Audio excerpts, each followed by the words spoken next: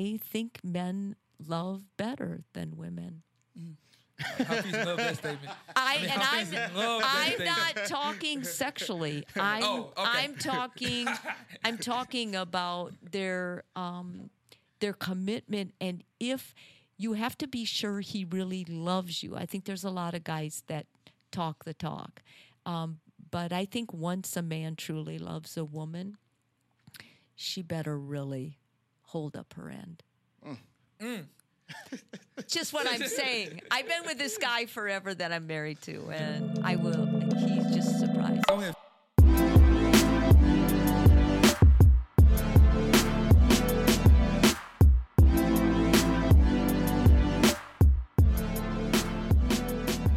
I'm really glad that you're back because it's always great to have you back on the show. This is your third time, and each time I feel like something big and something amazing happens, and you're talking about this. We know that as many women, perhaps more, who knows the exact number of men or women who cheat, but they cheat. It's a human thing. It's a choice people make. Women have more to lose when they choose that. When men choose to cheat, they usually still love their wife very much, 56% of the time. When women cheat, that is not true. They are usually checked out of their marriage. And that's what makes it so vital to be able to open that discussion to women before they make that choice, because when they make that choice, there's very little chance they will go back. Whereas if men choose to cheat, it's never a wise choice, but usually they can still work on their marriage and make it better and somehow rectify it. That's a really interesting point. So from your personal practice as well as your own research, what are the reasons why you've learned that women cheat? Like, what are some of the reasons behind that? Well, there's always this thing men will say many times, we know it's not biological. I mean, the reason guys cheat is we're biologically programmed to spread our seed, right? Well, the truth is biologically, both men and women are created to cheat. I mean, it's in our DNA. I mean, not to cheat, but to spread our seeds. We look for that, and that's what people do. But you make a conscious choice when you get married. You make a vow, and that's an honorable thing, and that's where the problem lies. Once you make that vow, it's not that you can't cheat. It's that you choose to stay faithful and committed. And so I look at it as, basically I'm really into helping relationships grow and be healthy. Cheating is one of the choices that really breaks apart a whole family. I work with it a lot. So what you're saying is that there's a natural tendency with men and women to simply just want to reproduce, like any organism. Biologically, we're programmed that way. Yeah. And men have no more of an excuse than women do. Okay. Men do secrete testosterone, which is more aggressive.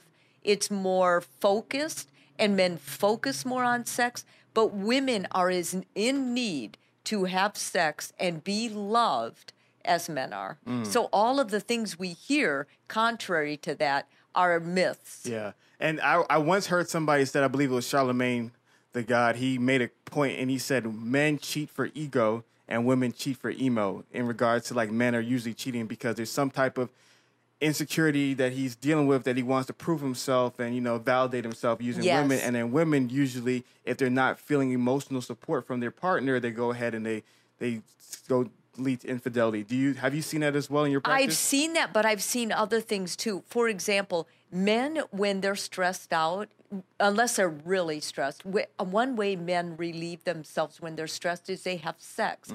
When women are stressed, our sex shuts off. Women need to be relaxed and feel like they can escape. So if they have a partner, think about it, and they're with their kids all day, or they're working, they're the only one responsible.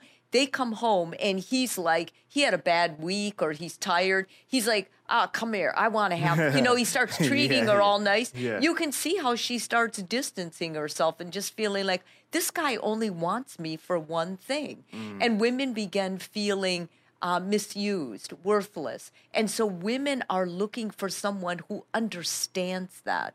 and will connect with them on a real emotional level. That's a really great point, and I feel like it also leads into what we're going to talk about today, is that there's this totally different biological wiring when it comes to human sexuality between the male and female gender, that if you don't fully understand that, it leads to frustration and discontentment. Like you pointed out, if men are using sex as a relaxation, Yes. to relieve stress, after a very stressful day, they're going to want to engage in sex. But if a woman needs comfort and peace of mind to engage with sex, if she had a really rough day, maybe whether that's at work or dealing with the kids, she's not going to want to do it. And that creates this whole anger and tension, because the man's like, why won't you want to do it? And the woman's like, why won't you understand that why I don't want to do it? Right. You know? And then he ends up feeling rejected and she ends up feeling unheard. You know, I've told many couples, if you really want to have a fantastic date night, get the babysitter an hour before you're going to go out so that mom can go in, become pretty. Women need to put their sexy on. They don't go from holding a baby to their man coming home saying, let's go out for dinner, and them being like, oh, I love you, I'm so excited. Doesn't work like that. And because women need to feel like they're protected, that they can escape. If a guy wants to turn his wife on, he should actually plan the babysitter, tell her to pack, that he's taking her out, he's got control over everything. All she has to do is pack an overnight suitcase. She'll get so excited. Where are we going? Where are we going? Just pack it. He comes home from work. He's got the babysitter.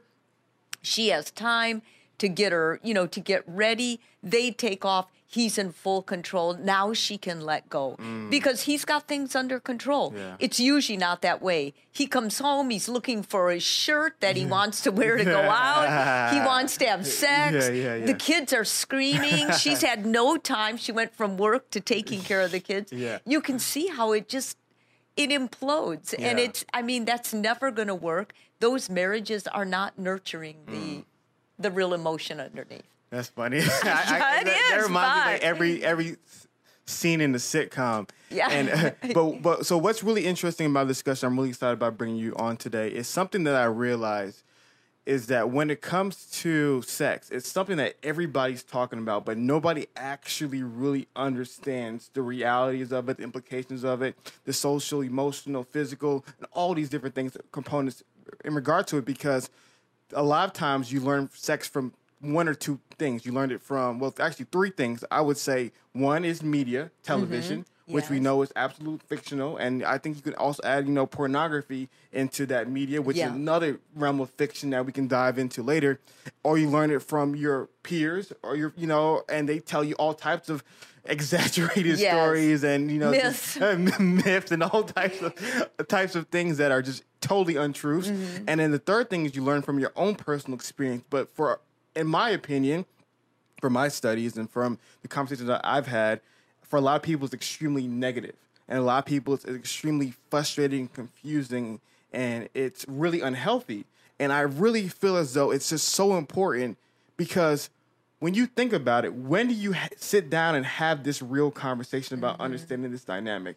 Well, if you had it in high school, you were freshman year, 13, 14 years old, your brain wasn't fully developed. You didn't understand these things. And by the time you get to an adult, you feel as though, I'm not going to sit and take a class, or I'm not going to sit and listen to a lecture or read a book. And so I feel like there's so many uneducated people who in my opinion, are extremely hurting in regards to this area. And this conversation is really needed to be had. Yes. I think what happens a lot of times is because of social media and dating apps, we haven't really looked at relationships anymore. We've looked at sex.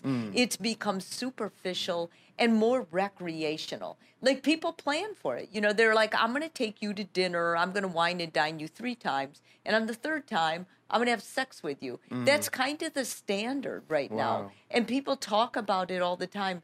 But whenever you put something sacred like sex into the realm of a Saturday night recreation or a weeknight, fun time, you destroy some of the emotional aspects of it. And good sex is emotional.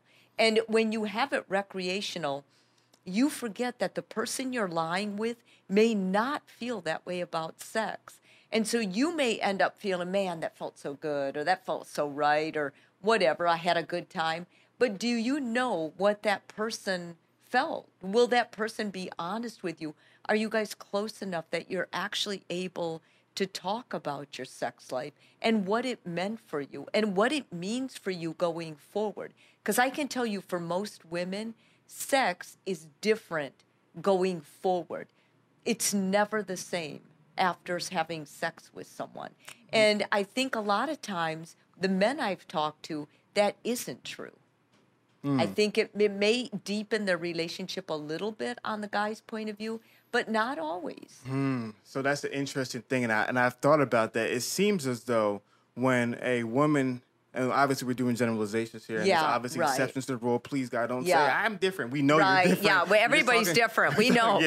You're breaking every standard.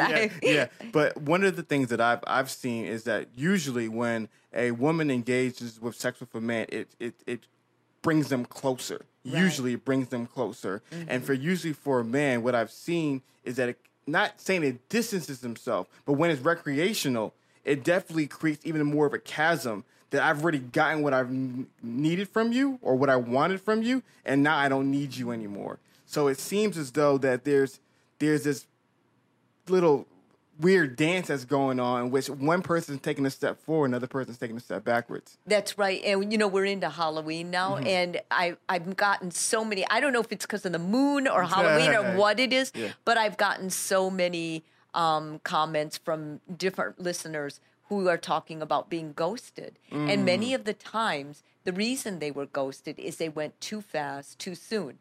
But they reject that. And they get somewhat defensive when I mention that, and for good reason, because we have people out there who people are looking at as their mentors, their celebrities, who have sex on the first date and don't think anything of it, or they compare themselves to other friends who are having recreational sex, and they say, "Why shouldn't I?" They've got this idea that recreational sex is fun, that's what sex is. But sex is powerful. I'm a sex therapist. I'm very, very careful about ever prescribing sex for anyone or how you should go about that. It's different. No, that's a really, really powerful statement. And that's just something that when you and I were talking yesterday, what I've seen is that historically speaking, sex has always been a bit of a glue, a sacred glue that's meant to bond. It should. The best sex should. It's meant to bond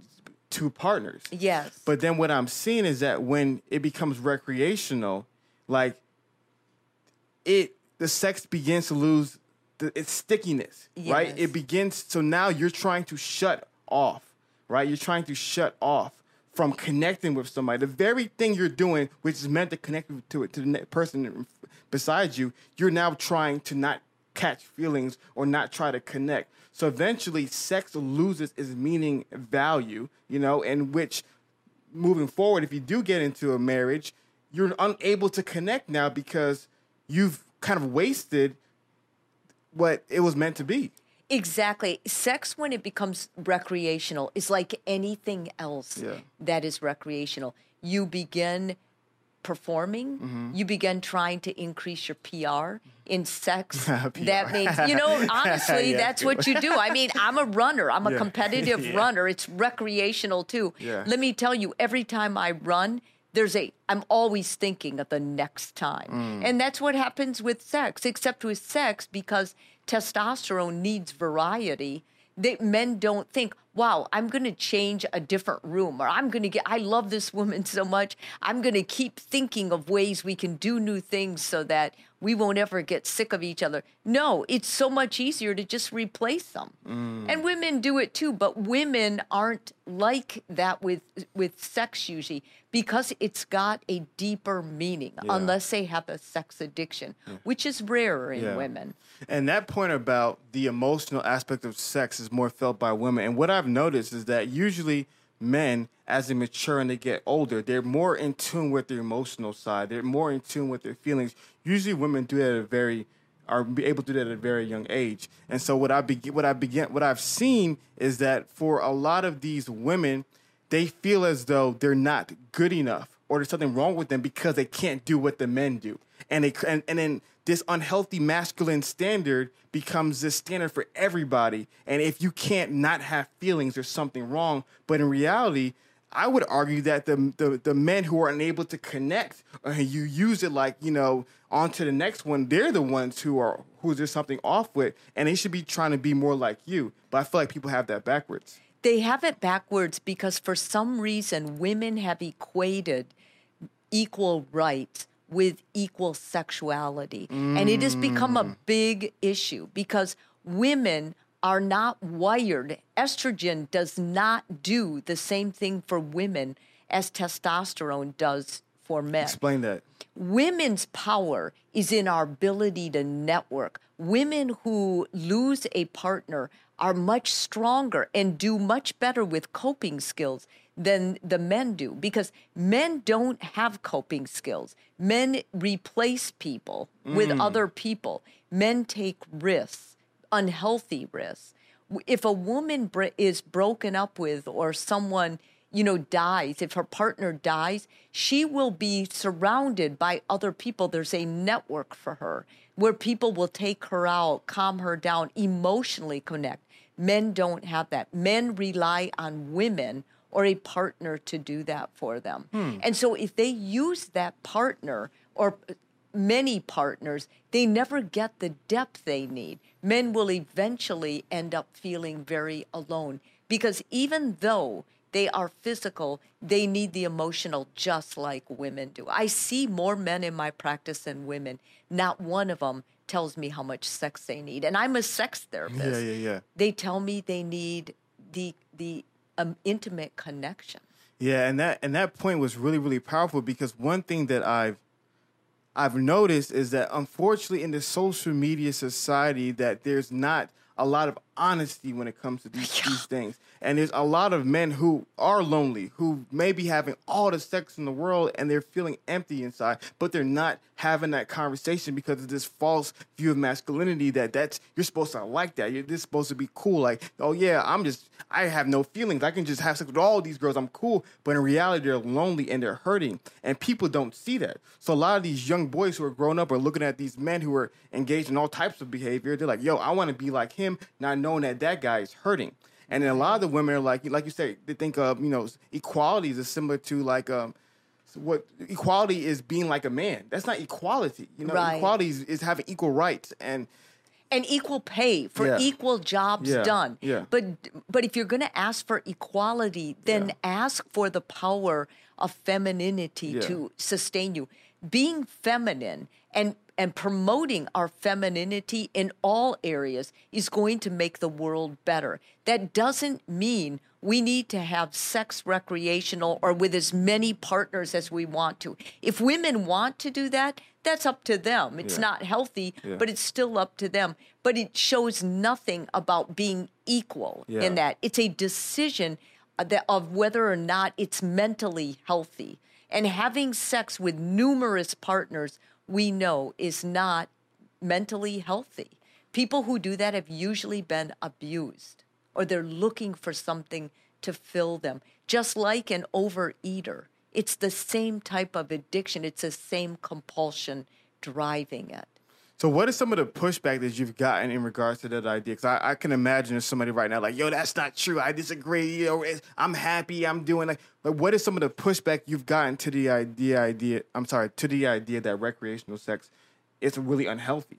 Well, I mean, the pushback I get usually is I think people get it confused with religiosity or with what their faith is. And it has very little to do with that, although you could use your faith as a moral reason that you don't want to do that. That is not what I'm prescribing. If you have a moral faith, if you have a faith and you like to follow that, you have a high value on it, and it tells you not to stay committed or something healthy, I would use that if I could. But what I'm saying mostly is that when you make sex recreational, rather than keeping it sacred, you take the most potent part of a sexual relationship away from it. Yeah, and that's fascinating because like when it comes to like protection, like with safe sex, when it comes to protection, we understand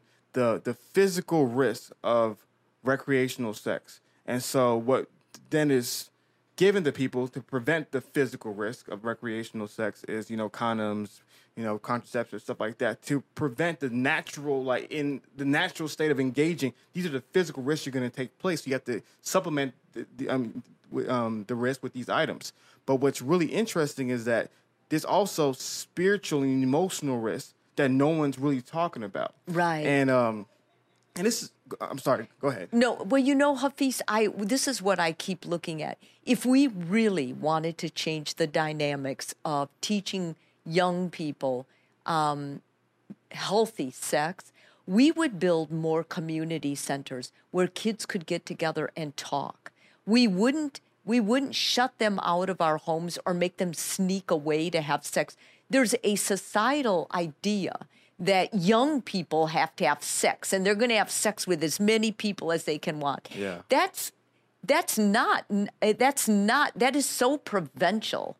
What is wise is to create centers or open your home to teenagers, to your teenager and others, so you can sit around and talk, explore ideas, because we know what keeps kids healthy, what helps them choose healthy partners, have a healthy sex life, have healthy work relationships, is their ability to relate to each other. Yeah. And you don't need to have sex to be intimate or relate with someone else. Yeah. You need to learn how to listen. You need to learn how to discuss things that are hard. Yeah. Yo, what's good, everybody? And this week's episode is brought to you guys by Skillshare. Guys, you know that Skillshare are our amazing partners. They are a one-of-a-kind online learning community where you can learn all types of amazing creative, entrepreneurial, and design skills. If you have not and got on Skillshare, go ahead and sign up for Skillshare immediately, guys. They have so many amazing courses like the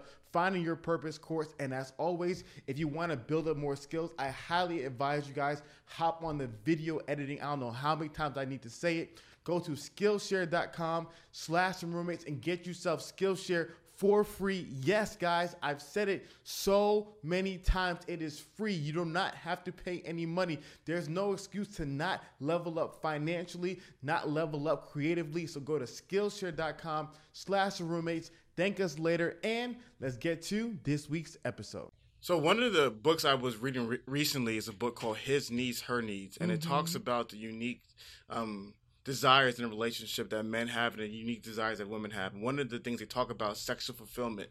So my question is that is it possible that some of these guys who are struggling, is it because there is a lack of sexual fulfillment in their relationships? And if the answer is true, then what can a man do if he's in a relationship like that where he doesn't feel like he's being sexually fulfilled? Well, sexuality in general is... it's part of the brain. I mean, honestly, if you can think and you can communicate your needs well, most of my male clients that aren't getting sex enough or they complain about it, their communication skills are really poor. Okay. Like they're not able to open up and they're not able to talk to their partner in a way that their partner understands. Men and women talk very differently. And guys don't ever say, I just feel unworthy. I feel like I'm ugly. I feel like you don't desire me. I feel like you're repulsed by me. Do I stink? Or am I not taking care of myself? Men will never ask that because men are afraid to ask that. But Mary Jo, can a man ask that question? Oh, absolutely. If a man isn't getting sex, he better ask that. You goddamn right. Because if he doesn't, then men assume a certain priority that when they get married, they will have sex. It's part of the whole idea that I do this for you and you do this for me. But that's not healthy sex, and that won't last in a relationship. You're much better off if you marry a partner or you end up with a partner, a long-term partner, and you say, what's important to me, I love the way you have sex with me. And then identify that. Like if you have a partner who takes that apart and says, what part of it is really special? They might actually have a technique you do that feels really good, or it might just be the feeling they're getting from that. And there's 6 forms of intimacy. Sex, the physical sexuality, the release is only one of them. But what kind of a man would be successful getting sex if he only wants that and he's not willing to please his partner? Okay, Mary Jo.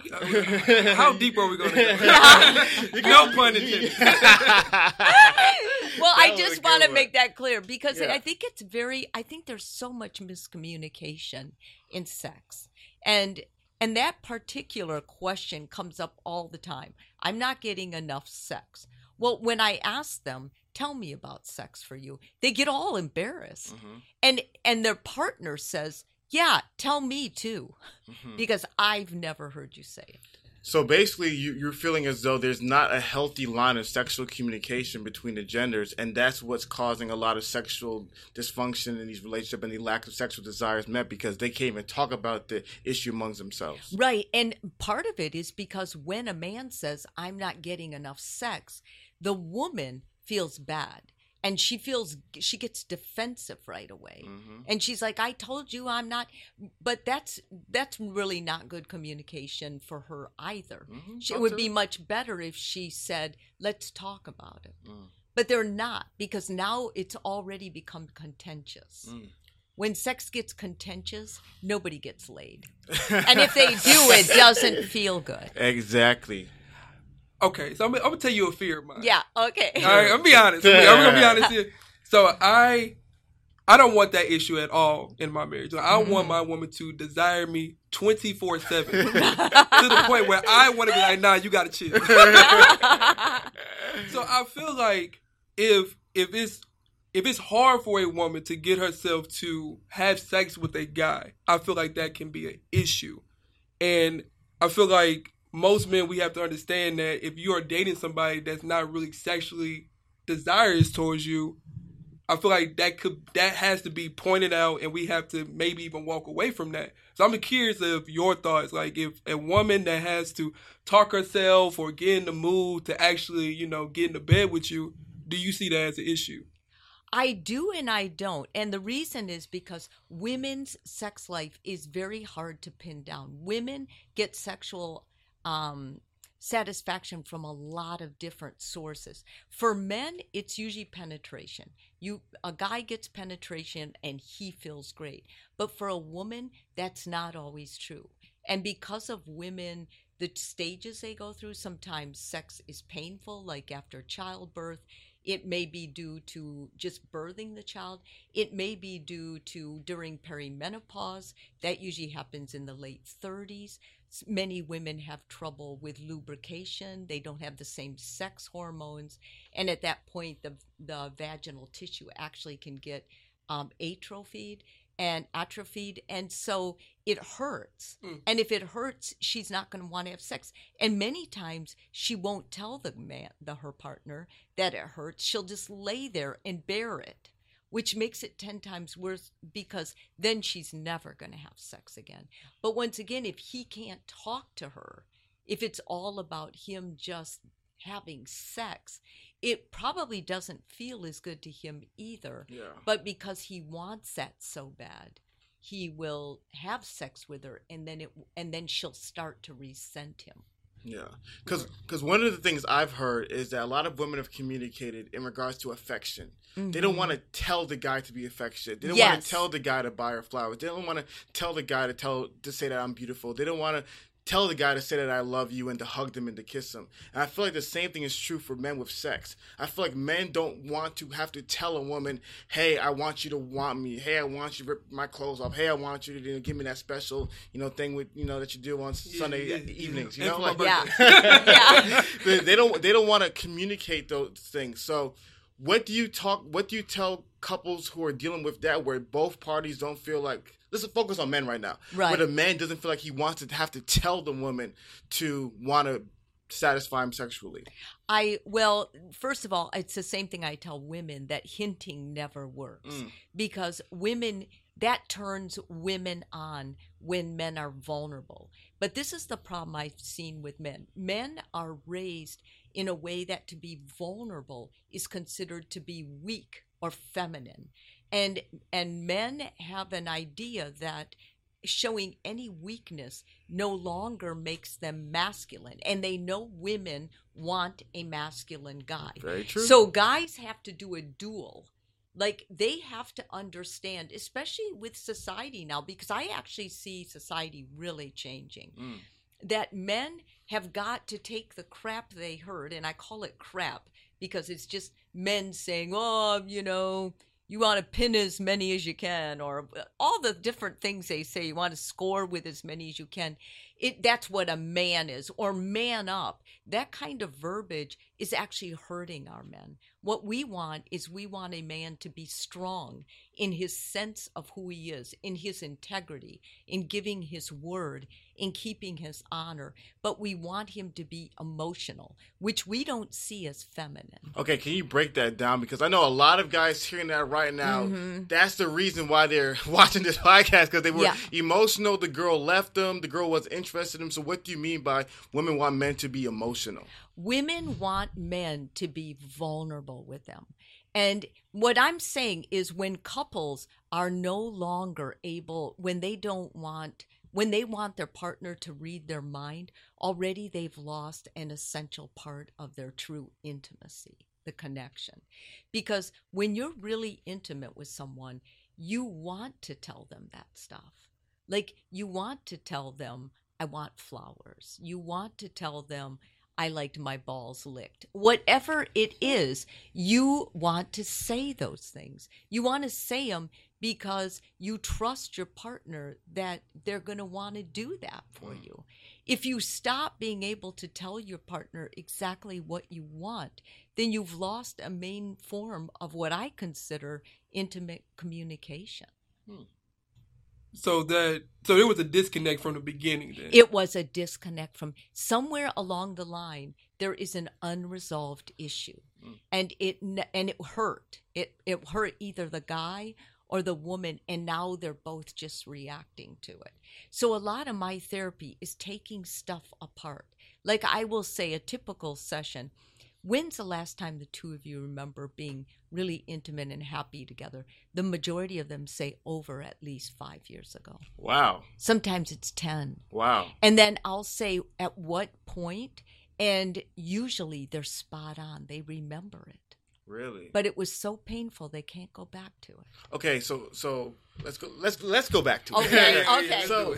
So 5 years ago, 10 years ago, what was going on at that time which made the intimacies at its highest point? It was something, well, they were getting along. They were talking about what they wanted. They felt close. They felt supported by each other. They felt as though when their partner held them, their partner would please them. They felt like nobody else could ever replace them in that relationship. And then something happens. And it happens to one partner, but the other one reacts to the reaction of the partner. And that's when it starts dividing. What usually happens? Well, the more they divide, the less they communicate about what they want, because their mind starts telling them, you won't get it anyway, so don't talk about it. Because when you talk about it, it only makes you more frustrated and more lonely and more hurt. And so they just don't say it anymore. A guy who knows his partner loves flowers and he doesn't get them, or he forgets to get them, is a guy who's not getting sex. Or if he is, it's because he begs for it. I'm not begging for it. Because if you know something your partner likes and you withhold it, it usually means that you're not communicating well. So what started first? Her not getting flowers, or him not getting sex? Well, I don't know. What happened first is some emotional pain that one of them said to another. That may not have been related to either sex or anything.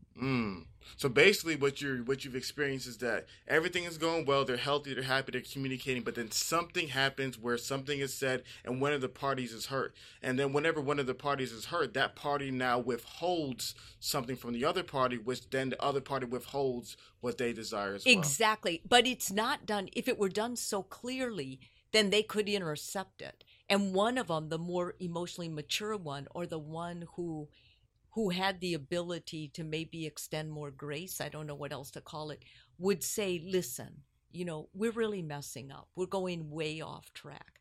It's interesting because when we look at what causes divorce, and Gottman, the Gottman group have done a lot of research on this, and they say it's contentiousness in the relationship, but it's a pattern of continued. That's all there is. So that means that any couple can intervene in that at any time and still save the relationship. So when we do this podcast, in a way, we're doing that intervention for people. We're saying, stop it. Just stop what you're doing, and let's go back a little bit, and let's redo. Let's talk about what's really hurting. Because if you say what's really hurting is I'm not getting laid anymore, and you act like you don't want to ever lay with me, what hurts about that? What does that signify for you? Because honestly, you do have hands, and you do have ways of relieving yourself. So it's not the same. Yeah, I was just it's not the same, and that's what I need couples to get at. What makes this person different? Because that's exactly what they need to hear.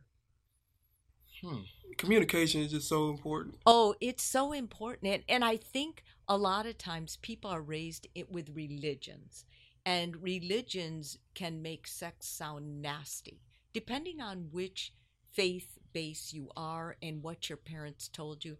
It can seem like you're doing something wrong. It can seem nasty. And that also interferes in relationships. And many times, part of the reason my couples don't want to talk about sex is because they have this idea that it's nasty, or it's just to procreate. But that's not. I mean, sexuality is a very important part of the overall intimacy. And it's important to men, but it's important to women too. Because what do women do when they go through a divorce? After they've grieved it, after they've gone through the stage of, making sure the kiddos are okay and everything else they have to do, most women I know will start getting in shape.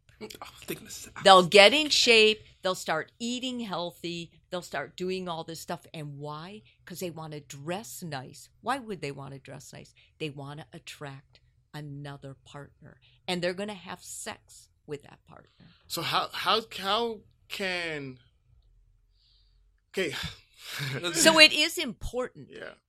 Men who say, it's just not as important to women as it is to men, you are kidding yourself. And so one of the things that it sounds like to me is that there is a desire issue. Because I truly see, like you said, when a woman genuinely desires a man, she's going to be working out. She's going to be trying to get in shape, and she's going to love to enjoy sex with him. So one of the biggest things I tell guys is you want to make sure, if you're picking a partner, have a woman who genuinely desires you.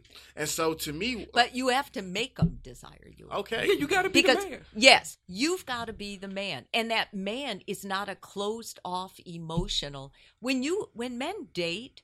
I see them. They come in my office and they've got their girlfriend with them, and they're just like so loving, and they're holding hands, and they're saying stuff like, "Okay, yeah, they're just so different." And then they get married and they identify their job as providing. And it is. I mean, for many men, that is how they were raised. That's their job. But it's important that you don't prioritize that project over the one you have at home. And women just feel like they're not a priority. And women do it to men. They're always with their girlfriends. They're on their phones. They're sending pictures of shoes and stuff like that. And I mean, that should all be with their man. he should be interested in their shoes and what they're wearing, because that's how he's going to have sex. So, what, in your opinion, what is it that men do that cultivates this passionate sexual desire in women from your personal experience? From my personal experience, it's as much as they can share about how they feel about things she says and does, and different sensitivities. Do you think and he has to look the part. Okay. Okay, because if he shows up and he just is disheveled and he's insecure and he's passive, I mean, yeah, they probably would still like you to share, but because I think what Fees is asking is more of like an initial, like the beginning stages. Yeah, because I do feel like you are absolutely correct. When 3, 4, 5,000 years down the line, the more vulnerable you are, the better. But like initially, what do you feel like the answer is? I think the majority of women want to know a guy's in control of himself and his words. So like that, and to me that seems like, you said it previously, that's a strong masculine lead. Like you said, the idea of I control my life, I'm leading my life, I have my life in control, and I can lead you healthily in this relationship. Yes, it's a masculine, and rather than the word strong, I'm going to say integrity. Okay. Because integrity comes through as a strength. Men haven't been raised to think with integrity because men have given in to crap other men have told them. But integrity is owning your own power. And it's knowing, like, I always think of it as a unified man. Like, he's got God in the right place. He's got his mind in the right place. He's got his body in the right place. And when he says something, I listen because I automatically trust him. I love that point. Trust is really important. Yeah. I remember somebody once said, like, a woman genuinely desires you when, if you guys were going skydiving, you could pack her parachute in her bag and she wouldn't double check it. Right. Because she trusts you that much to know that you're going to do everything in your power to make sure that she's safe. But the moment that you pack it and now she's going through to make sure everything is all right, it's showing that somewhere down the line, she's lost trust in your ability to keep her safe and to protect her. Right. And I mean, if we really want to take apart biology, those are the qualities, men's integrity and their protective stance. That's what women has always turned women on about men, that they felt like this man had integrity and was going to protect them and keep them safe. And so when a man loses that, then she might play with a guy. He might become a recreational sex buddy, but he's not going to become someone who really turns her on and she's like, I will do anything to keep this relationship intact. Yeah, I like that energy. Yeah. Let's stay there. Let's stay there. Where the woman is turned on and she's doing everything to keep the relationship. What are some of the things that put her in that position? Well, I think once again, when their words match their behaviors, when they seem like they own themselves, like they have self-discipline, a guy who says, well, tomorrow I've got I'm going to get up early, I'm going to do this, 10-mile run. They actually do it. They don't sleep in, and she doesn't have to call him to wake him up. And or a guy who plans a date and actually plans it. Yeah. And that means if she has a child, he's sure that she has care for that kid. A guy that basically shows up for her. Yeah. And when he's true, like he doesn't talk to her friends without her there. He keeps his boundaries. So the man of the word is I love that you brought that up.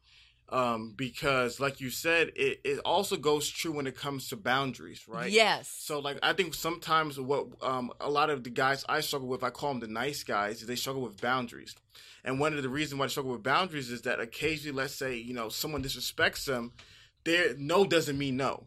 And when a person feels like your no doesn't mean no, then they keep on pushing the boundary, keep on walking all over you. And that's when I feel like when a woman knows that I can walk over a man, she now loses some of that sexual desire and the interest in them. Have you seen that to be true as well? Oh, absolutely. I mean, I think of integrity as having really good boundaries.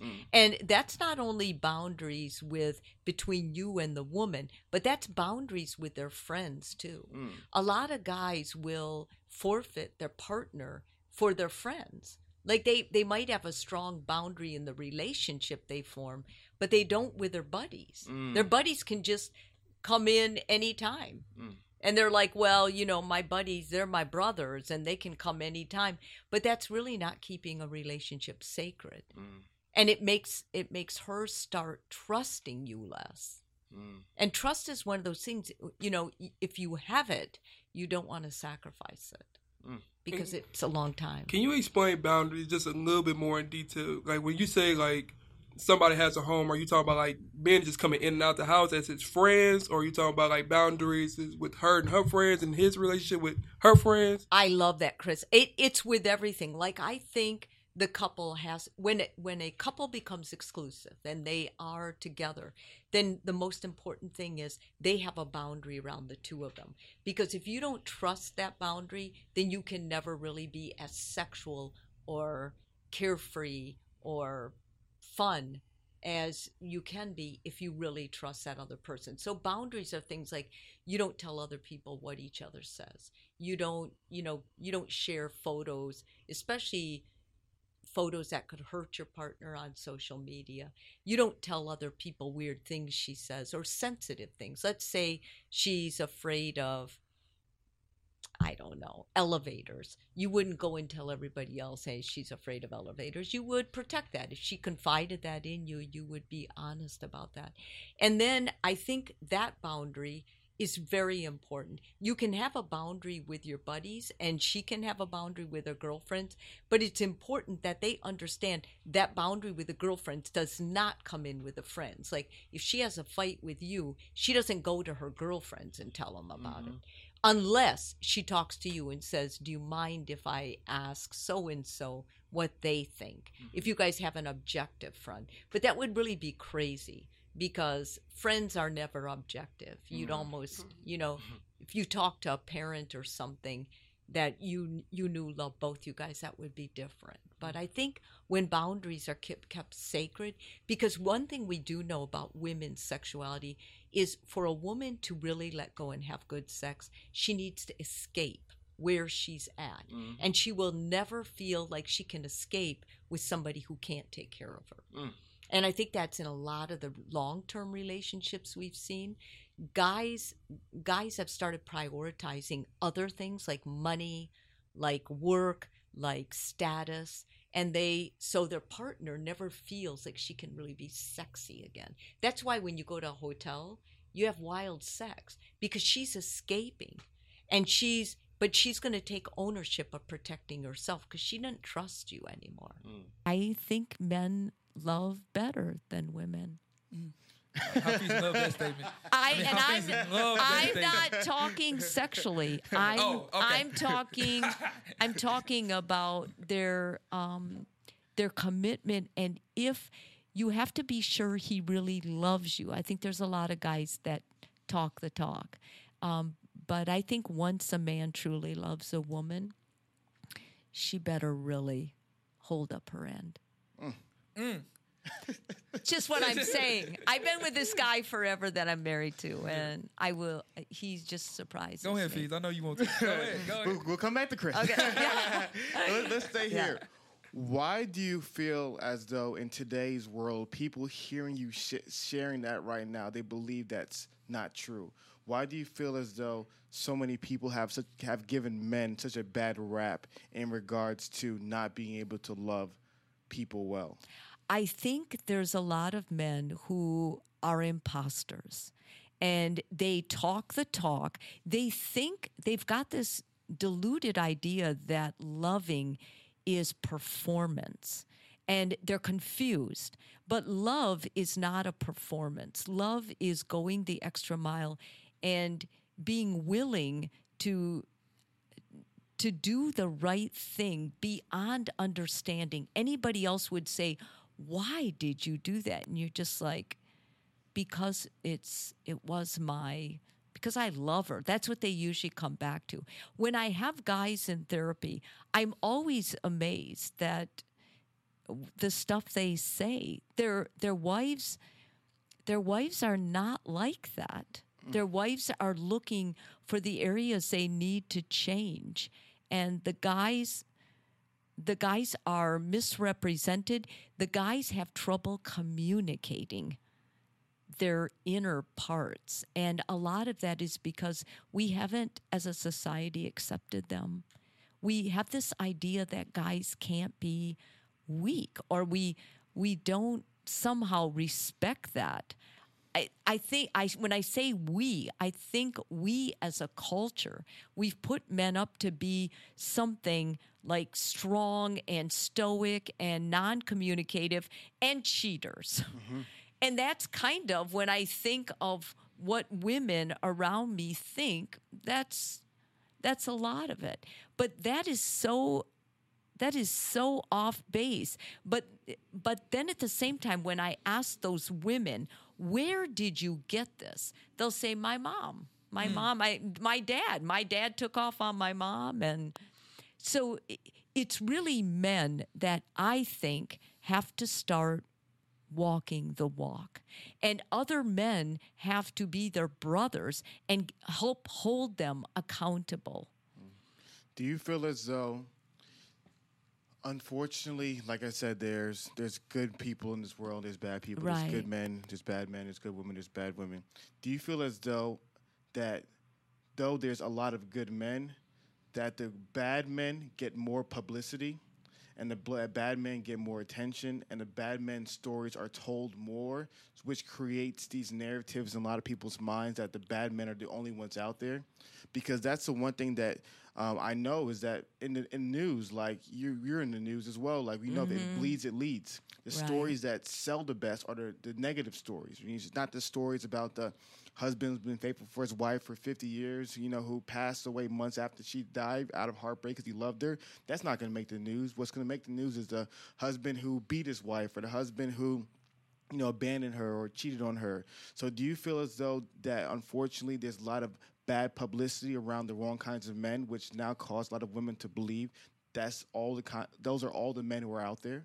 I think that's some of it, but I think what's contributing to it too is where you were raised and how you were raised. And I'll give you an example. I grew up in a home where my father and my brothers respected women, and I was never afraid of men. I was like you, a gullible. I mean, I loved men. I thought I could count on them to tell me everything. They could cry with me. I mean, I really loved them until one day, but when I got attacked by one. And then everything, like even that didn't change me completely, but I went, oh, wait a minute. This was up in Wisconsin, and I thought, I was in a bad area. I started making reasons, excuses why this man would do this. But then a couple of years later, I had another close call, and I'm like, okay, so men do this, because I've never been attacked by a woman, so you basically, and women, when they come toward me, they don't threaten me. Men are bigger. I'm small. Men are bigger. So my first impulse is, if I'm scared, I'm not going to be my loving self. I'm not going to be my trusting self. I'm going to react that way. And then in the news, yes, the people who are bad get a lot of publicity. And there's a lot of men who just want to look bad. Like they're soft as kittens, but I think it's a macho thing. I think their friends make them feel like, oh, you're a wussy. Like if you're kind to your woman, you're a wussy. And that's crazy, but it's true, unfortunately.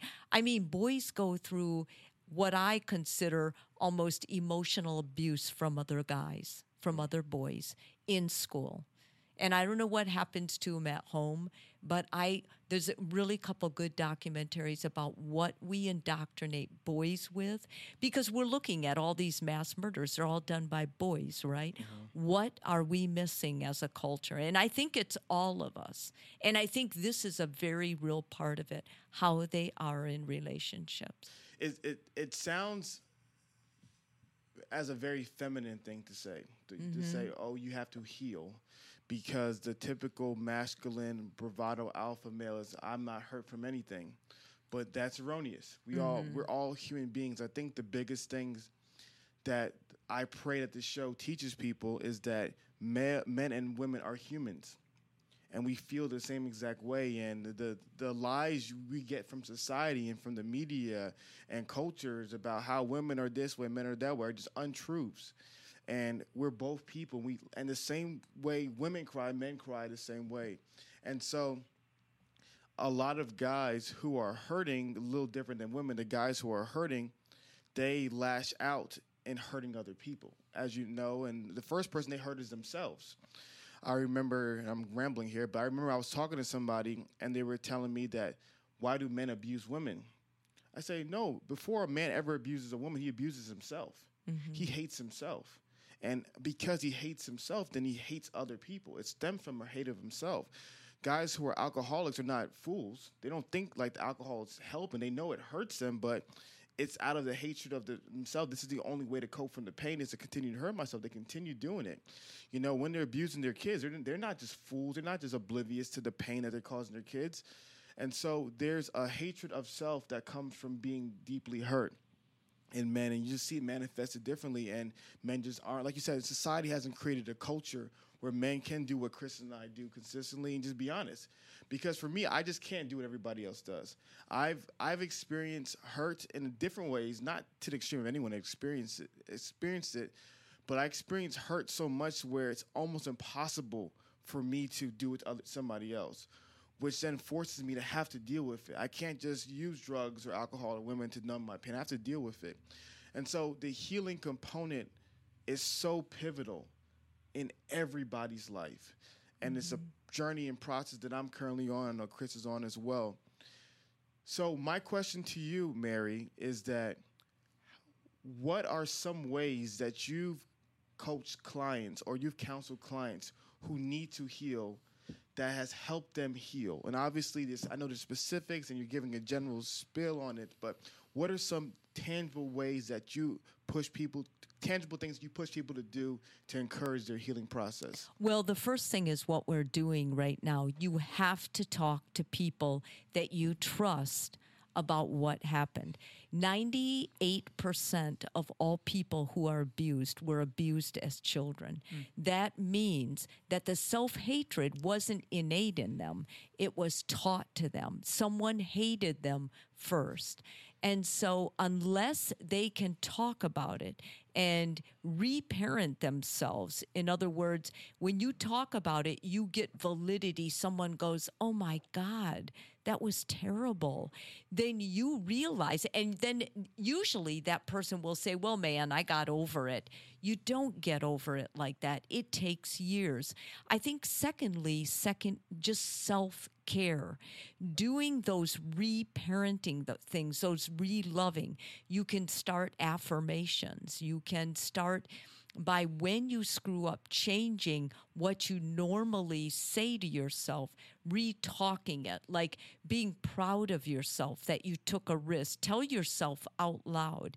Have mirror time talk. That's when you look in a mirror and you just talk to yourself. You remind yourself of what you've been through, how courageous you are, how bold you are, how incredibly masculine or feminine you've been to be able to step up to this mirror and tell the truth and not beat yourself up. Mirror talk is really important. And we do teach women that a lot of times in healing, especially after attacks or rapes. We never teach men. And men are attacked and raped too. And that's one thing we just don't go. Why? Because there's a machismo about the society that guys are different. guys just suck it up. It doesn't. Women, I hear women all the time. It doesn't really matter to them. It matters. Men are as emotional as women. They just have a different way of expressing it, and we created that different way. Their wife created that different way. She may not have created it, may have been set by his parents, but she contributed and enabled it. Taking time to cry and watching sad movies so you both can cry. Crying a release, even if it isn't about what the hurt was, really helps. It starts changing the brain chemistry. That's another way. And journaling. Journaling is so important because whatever you catharsis on paper, it helps heal and change the brain patterns much more than if you just put it in your phone or talk about it. That's why a lot of my talk therapy is also having them write. Like I have a lot of times when I say, I want you to write exactly what you were thinking the first time whoever said that broke your heart. That's really good because something I realized, and I know Chris kind of shared like how certain things affected me, but I am very sensitive to like feminine. Is it anger? I guess it's anger. Anger, like violence from women, and I don't want to use the word violence. What's the word? What can I say? Anger, aggression, female aggression, female aggression. Yeah. Female aggression really hurts me. It triggers Huffy. It triggers Yeah. me, and women hurt me in ways men just can't. Like it's just like they really hurt me in ways that men just can't. Like he sees it all the time. I can get so devastated, and what I realized was, going back to what you're saying, like going back to childhood, I was abused by a lot of female babysitters when I was younger. I had my parents came from Nigeria to America. My dad had his brother here. My mother had nobody here. And so they were both working class people. So they just had to find people to babysit their children, but they didn't have money for daycares and stuff like that. So they would have to get friends to babysit. And a lot of the friends were women because, Nigerian culture is a little bit different. Like, there's a woman, yeah, you can trust her. But America's a whole other beast, as most people know. So there's a lot of female babysitters that abused me when I was younger. And I realized that's like why things bother me so much today and why things negatively affect me so much today. So your point about going back to your childhood and seeing some of the pain points to be able to figure out what's going on in the present, it really resonates for what I went through. It's interesting when men talk about what bothers them most in relationships, it's their partner's tone of voice.